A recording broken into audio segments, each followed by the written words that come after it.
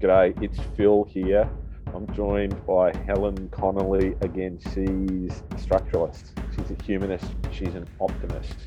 She's the Commissioner for Children and Young People for the great state of South Australia. And she believes that you need to leave something positive behind you, that actions matter and that you can make a change. Last time in our conversation, we started talking about Helen's background and upbringing and the formative influences that sort of shaped her life today. I'm really interested to learn with you, of course, listeners, about how Helen, who started off with an economics degree and then went backpacking and then came back and did social work and then had children and all of that sort of thing, how she ended up in the role she does today and what that role actually is. I'm excited. I can't wait. Let's go. Before you start your conversation with today's Game Changers special series guest, Phil, can you share with our audience a little bit about our Series 9 sponsor?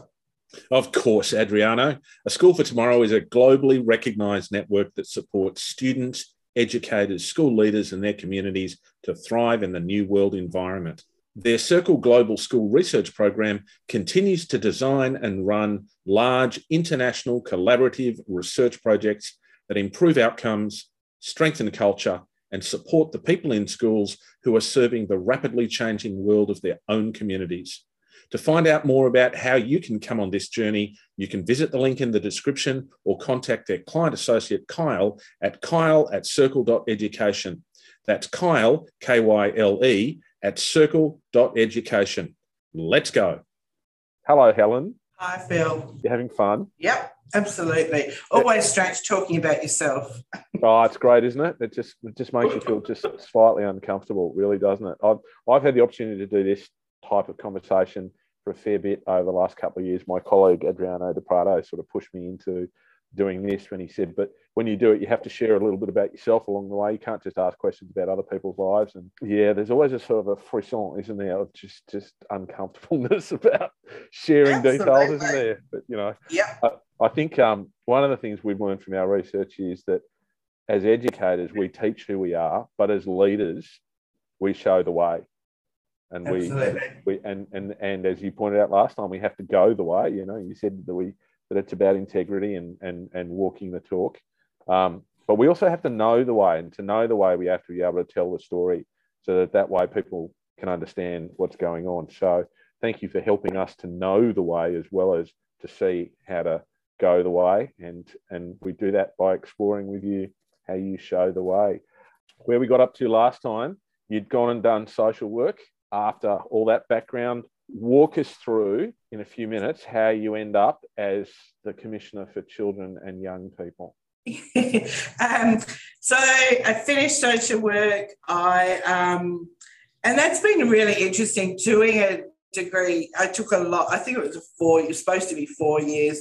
I think I ended up doing it over 7 years maybe, which means that in a small state like Adelaide, the small town like Adelaide, you end up, so I was doing first year subjects and fourth year and third year. I was all mixed up because I had a previous degree, which means I ended up studying with just about every social worker who's come out of university in the last however many decades. So it was a good grounding having a really ready-made network of people that I'd actually studied with. So by the time I'd left, lots of them were already in the field. I got a job, firstly, in a homeless agency, a pretty well-known one in Adelaide Hutt Street Centre. So I was a social worker there, and then really just did I have to say I was ambitious. So I started out with an ambition to be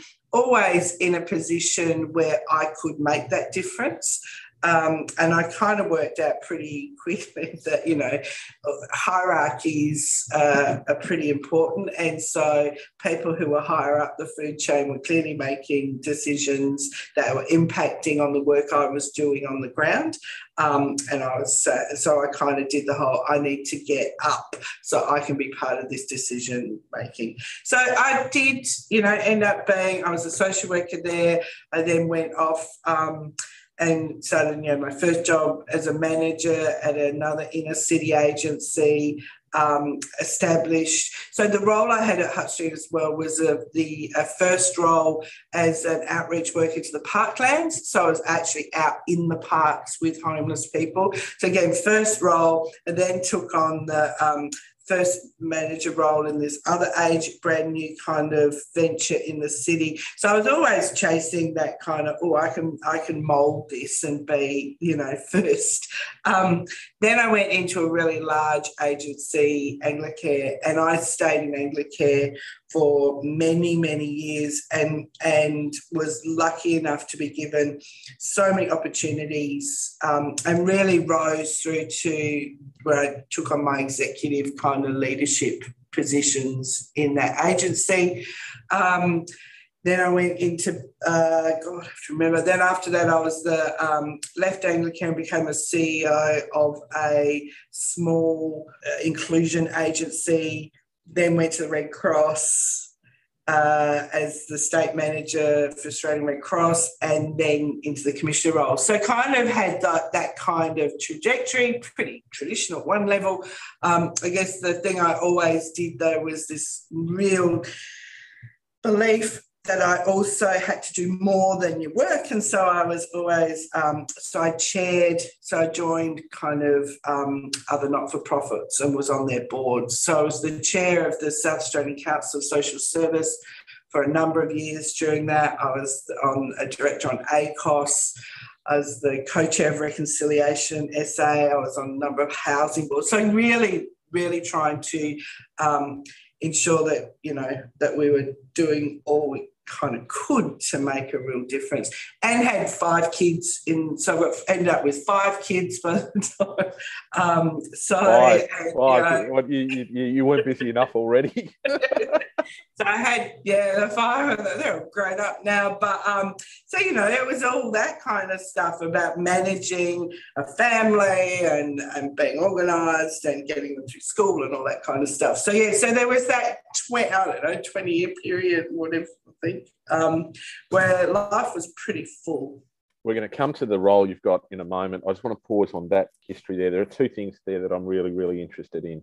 I mean, I'm interested in a whole lot, but there are 2 things I want to dig out a little bit. I'm interested in the notion of how you exercise agency within an agency, because many teachers out there, many educators who listen to this, and other people who are other listeners of Game Changers who tend to be wrestling with a system, and quite often they can feel powerless. How do you exercise agency within an agency?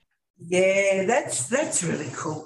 So I think there's a bit that you have to always understand what you're doing, and you need to look at it from the outside. So that whole kind of objectively looking at the situation. So when you're working with clients or with teachers, with students, you can see it very much in that this is an interpersonal relationship without looking, again, that structural stuff around what's sitting around that, what's making what's impacting on this person. And is it about them or is it about the way that the system is structured? So once you kind of think about life in that way, then you realise that you actually have to always be looking at how to change the system, not just how to make someone adapt to the system. So that's a really interesting observation. So, of course, a sociologist who's also an economist, of course, there's structure there and there's an appreciation of the overall structures. When you're a chalky in a classroom or in a school setting, most of the time you're not thinking structure, you're thinking relationship, and it becomes very, very personal. How do you help people you're working with to stop, sit back, reflect, and get that overall structural perspective where they almost remove themselves from the picture and instead look at it in terms of the overall structure with the learner, or in your case, the child or the client or the family in the centre? So, and that's really important. So if you're a teacher in a school, then what are the elements that you have at your disposal that you can use? And what you can use is values. So what do you value really in your role? And how do you ensure that every day you bring that values into action? So I say to teachers, You could make your classroom the most democratic, inclusive classroom that you possibly can. You may not change the culture of the school and you won't change the culture of education necessarily, but you can make a real difference in that space, because if you value inclusion and participation and anything else that you value, that's the agency that you bring to it. So for me, integrity, kindness, all those things are what you bring. So it's more than the relationship, because the relationship is that one-on-one. The values actually matter to the group. So when I supervise and have supervised staff, thousands of staff over the years, it is that stuff around what difference can you make that's not just about expecting that person to change. Where's the change that you will also make in this deal? It's an interesting observation, because, again, I can remember being brought up by the older teachers around me to believe that it's not about your values and that you can't impose your values. You've got to be a value-free zone, as if there's anything we can do in the world as a teacher where it's value-free. Everything we do has both values and ideally a value attached to it. And I think it's just being open and honest to say, well, this is what I bring to the party. But then I think you then have to then allow the other person to reciprocate and then try and negotiate the space in between that, Yeah, I think that we've hijacked the conversation around values and put the word either political or religious before them. And that's why people are scared. Values, there's humanity, there's actually this decency and respect and kindness and inclusion are not values that anyone should leave at the door. Like, why would we ever want humans to walk into a place with other humans and say, oh, no, we're going to actually forget all that stuff that we think is really important and concentrate on being mechanistic? I just don't think that's how other humans want to relate to each other. Yeah. And it's, the religious piece around that is an interesting one. I'm a person of faith. And, when I look at the Gospels, I see someone who spent their entire ministry arguing against hierarchy and Pharisees. And then when I look in our public discourse now, both in politics and religion, all I see is hierarchy and Pharisees. So, that goes back to an integrity piece you were talking about earlier about walking the talk. I won't ask you to comment on that because you're in a public position, but I can ramble on about that sort of stuff if I want to. There's a second piece I'm interested in terms of your history. I'm a little bit wary about asking a woman about this because it's the sort of question that can get misconstrued. But so let me frame it this way. One of the things that I've learned in my career is about how to, and Adam Fraser, the Melbourne psychologist, calls this the third space, how to negotiate translating yourself from being an executive leader who has responsibility and is up and go and this and that and the other, and then you have to come home. And in my case, I'm dad. Well, I was dad. My kids are all grown up, et cetera, now too, and often doing their own thing. But I found that very, very difficult in my career to do that, to learn to switch off, to transition into a different mode. And I think for many of the emerging leaders in education, when they walk into a school situation, the one thing they will tell you is that they're busy, stressed, and anxious. What's your experience as a very experienced executive leader about how do you leave the busy, anxious, stressed behind so that when you're in that space, you can honour that space for what it is that they require, which is never busy, anxious, and stressed? Yeah, look, I don't know the answer. For a lot of my career, when I had younger kids, I had a half-hour drive there, like in the morning and at the end of the day. So I think that the transition. So I felt like I made a transition just in terms of that drive home. I don't know how conscious it was, but it certainly allowed, a little bit of de-stressing. But I also think it's really interesting because I reckon some of the ways that I've manage staff, and particularly as I've got older, is I think people would say I'm quite a maternal kind of person. So I think I just go, oh God, that's just part of who I am. And so I have to keep it in check and make sure I don't treat my staff like my kids. But I think there is a bit of who you are is who you are. So you bring that stuff into work. You try to make sure you bring more of the good stuff than the negative stuff, I guess. But that transition, yeah, and I just think there's a busyness of life that means that you're just doing.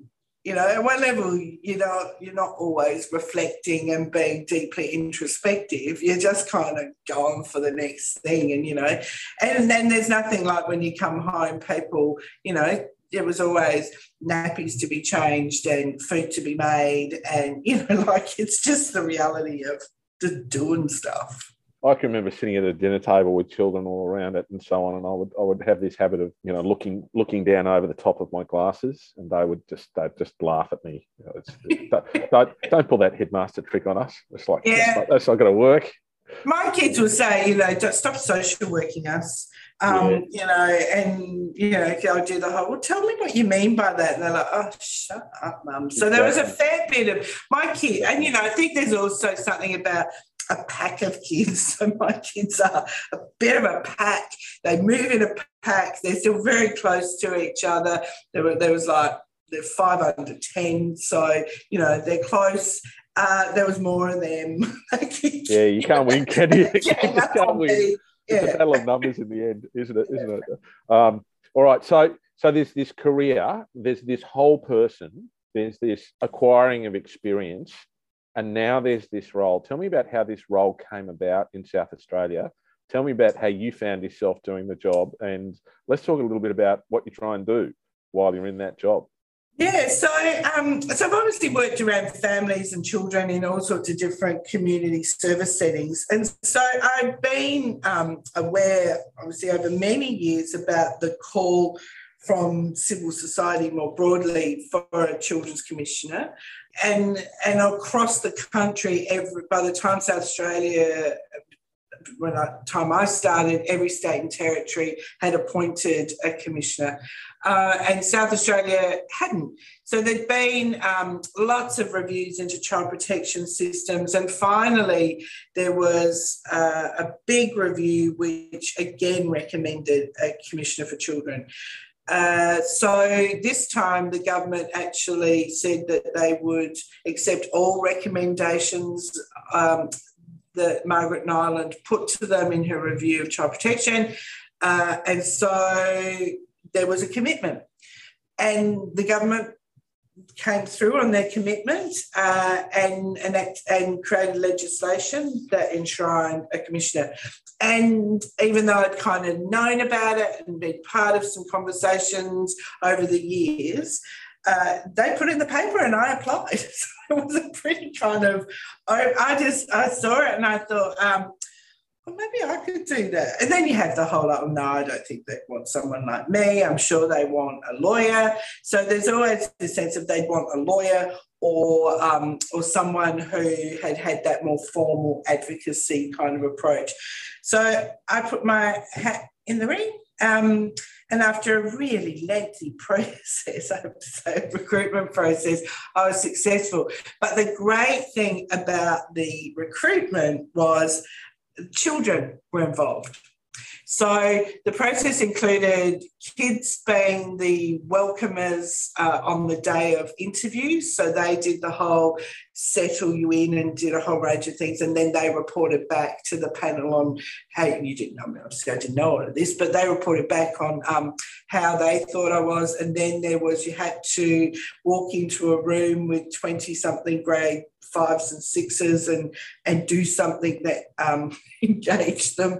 And then actually they rated your performance. So they were part of the formal process. And then there were kids on the panel as well. And feedback was that, I was good with kids. So I think that probably in the end, swayed them in my favour.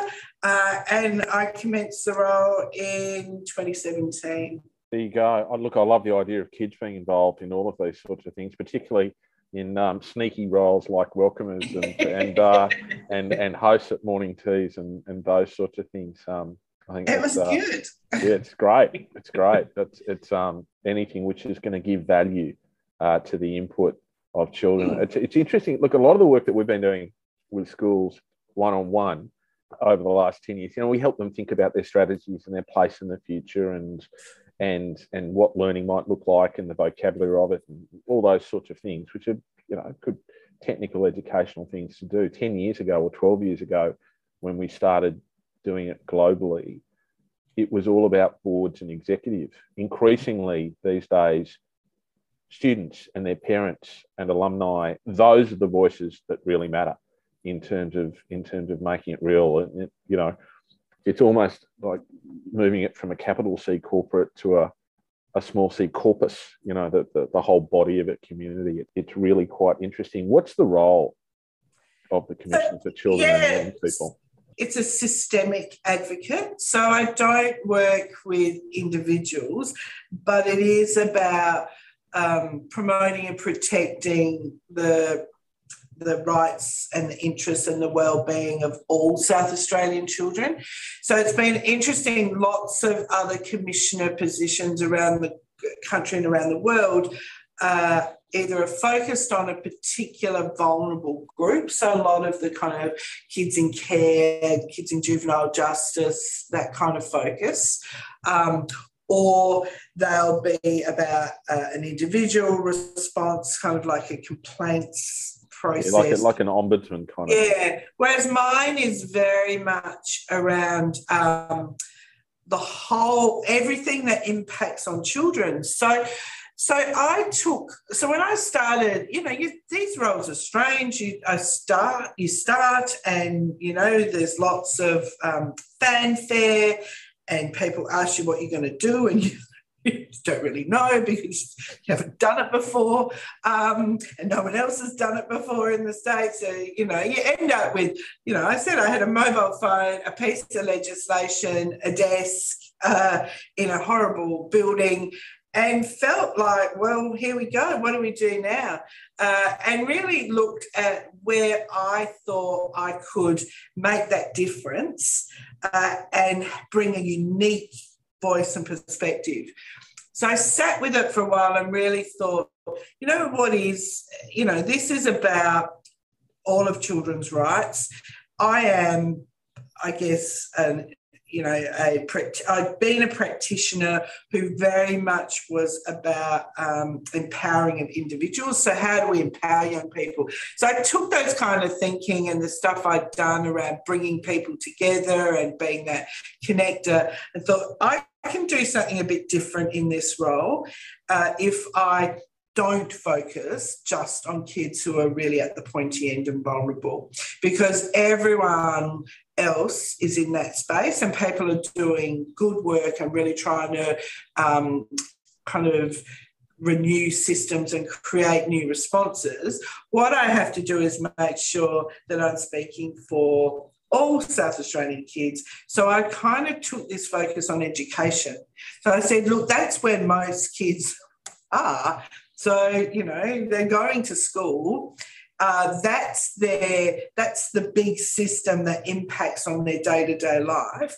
So what can I do particularly in that space? And how do I ensure that that integrity piece is front and centre in everything I do, and I won't speak about an issue unless I've heard from kids? That's hard to do, but it's what we've really tried to make this thing about telling the system, telling those in power, telling business and telling community what children have been trying to get heard for decades and haven't been listened to. So I take their voice to the top tables and try and influence directly from what they've told me. Yeah, it's fascinating, isn't it? It's the leadership from the middle thing, isn't it? It's about inserting yourself into the middle culture and trying to work out what you can be doing for that group. I think working around the margins is very, very important, because the work you do around the margins or the periphery of culture, you're working with the people who are least similar to the people in the middle, and therefore the needs of connection and the needs of belonging and the needs of support of those people really test your capacities as an educator or as an agent or a social worker or whatever it is. But as you said, if you're going to affect culture significantly, if you're going to make that difference, you've got to get into the middle. When we talk with kids, they will always tell us that adults don't listen. Yeah. We just did a major study of schools in New Zealand as part of our research work, and when we do these, we do these big sort of multinational research studies, and we talk with thousands and thousands of kids and teachers and so on, and we ask questions. We don't tell people why we're asking the questions, but we always find things that we just weren't expecting. We were looking at high performance culture and why a particular set of schools are doing particularly well. When you ask the kids about the factors that either boost or detract, they will talk about systems, they'll talk about culture, they'll talk about adults, they'll talk about kids in roughly equal measure. When you ask the adults, they don't talk about the kids. They don't listen to the voice of the kids. So what are you doing to help us adults to listen to the voice of kids better, please?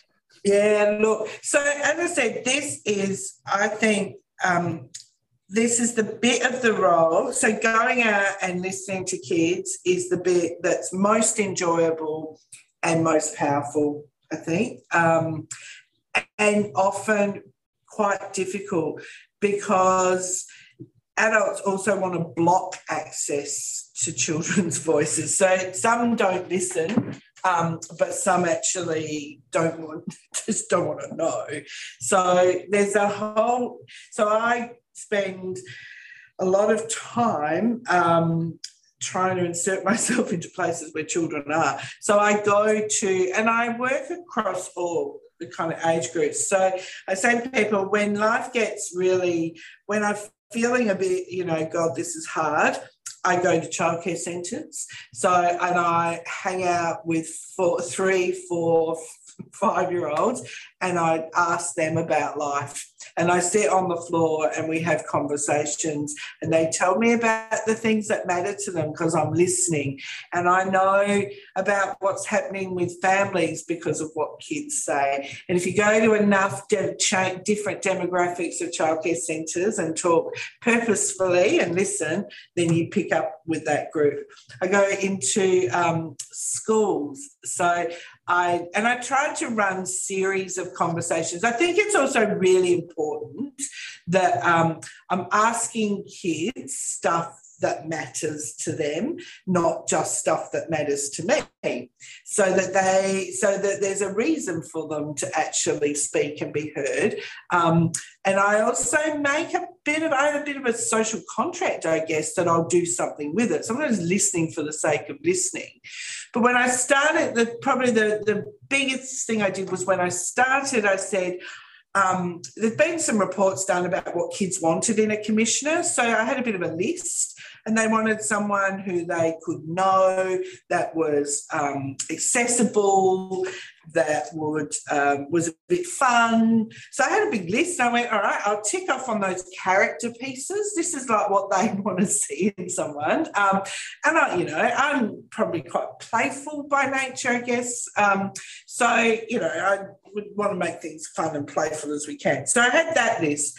Then I said, look, I really need to know what the issues are. So I went out on my initial listening tour and was really keen. I went all over regional, remote, Metro Adelaide. I went into the hospitals, I went to the juvenile detention centres, I went to schools, I went to church groups, I went to sporting clubs, you name it. I went absolutely everywhere and asked kids about what was important to them, what wasn't working well and what they would change. Came back thousands of pieces of data, like thousands and thousands of kids wrote me this little thing that said, the one thing I want Helen to know is, so after a whole heap of structured conversation, you would give them this free text piece and they wrote me notes. analysed all those, created my plan. So my 5-year term has been driven by a 5-year plan that came directly from what kids told me was the stuff that really mattered. And I've systematically now gone out and had conversation after conversation about these things that matter. Themed. So, the first year I did bullying and then ended up with a big bullying report. I've done poverty. I've done sex, you name it. I've kind of done a whole heap of these big projects that has their voice. And so it was a huge investment, but has really stood me in good stead because that's the stuff that matters to them. And they don't have a problem talking to me because it's what they want to talk about.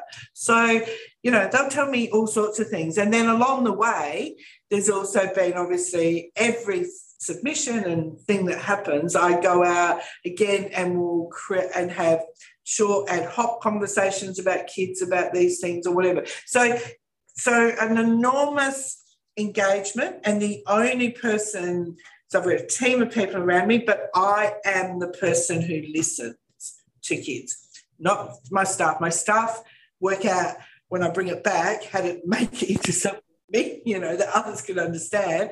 But it's my contract with kids that it doesn't get distorted. They tell me, I tell it like it is. There we go. Game changes. There's a process there, isn't there? There's a real science to that. And this whole series, this series 9 of Game Changers, we're trying to focus in on this notion of a science, which at the end of the day is probably less about favourite theories of content that affect content and more about process and more about the way in which we go about shaping our view about how to learn about the world, how to learn about learning and how to influence those within it. The theme that we're looking at in the School for Tomorrow, and Helen and I haven't set this up, so it's beautiful it's come out this way. The theme that we're looking at for the whole of the first quarter of 2022 is about measuring what matters. And measuring what matters to kids sounds like a really good way for us to start the next episode next week. Thank you so much, Helen, for this second conversation. Really appreciate it. Thank you, Phil. Game Changers is a podcast for those who want to change the game of school. Produced by Oliver Cummins for Orbital Productions and powered by A School for Tomorrow, Game Changers is available on Spotify, Apple Podcasts, Google Play and SoundCloud. Tell your friends and don't forget to subscribe. Let's go.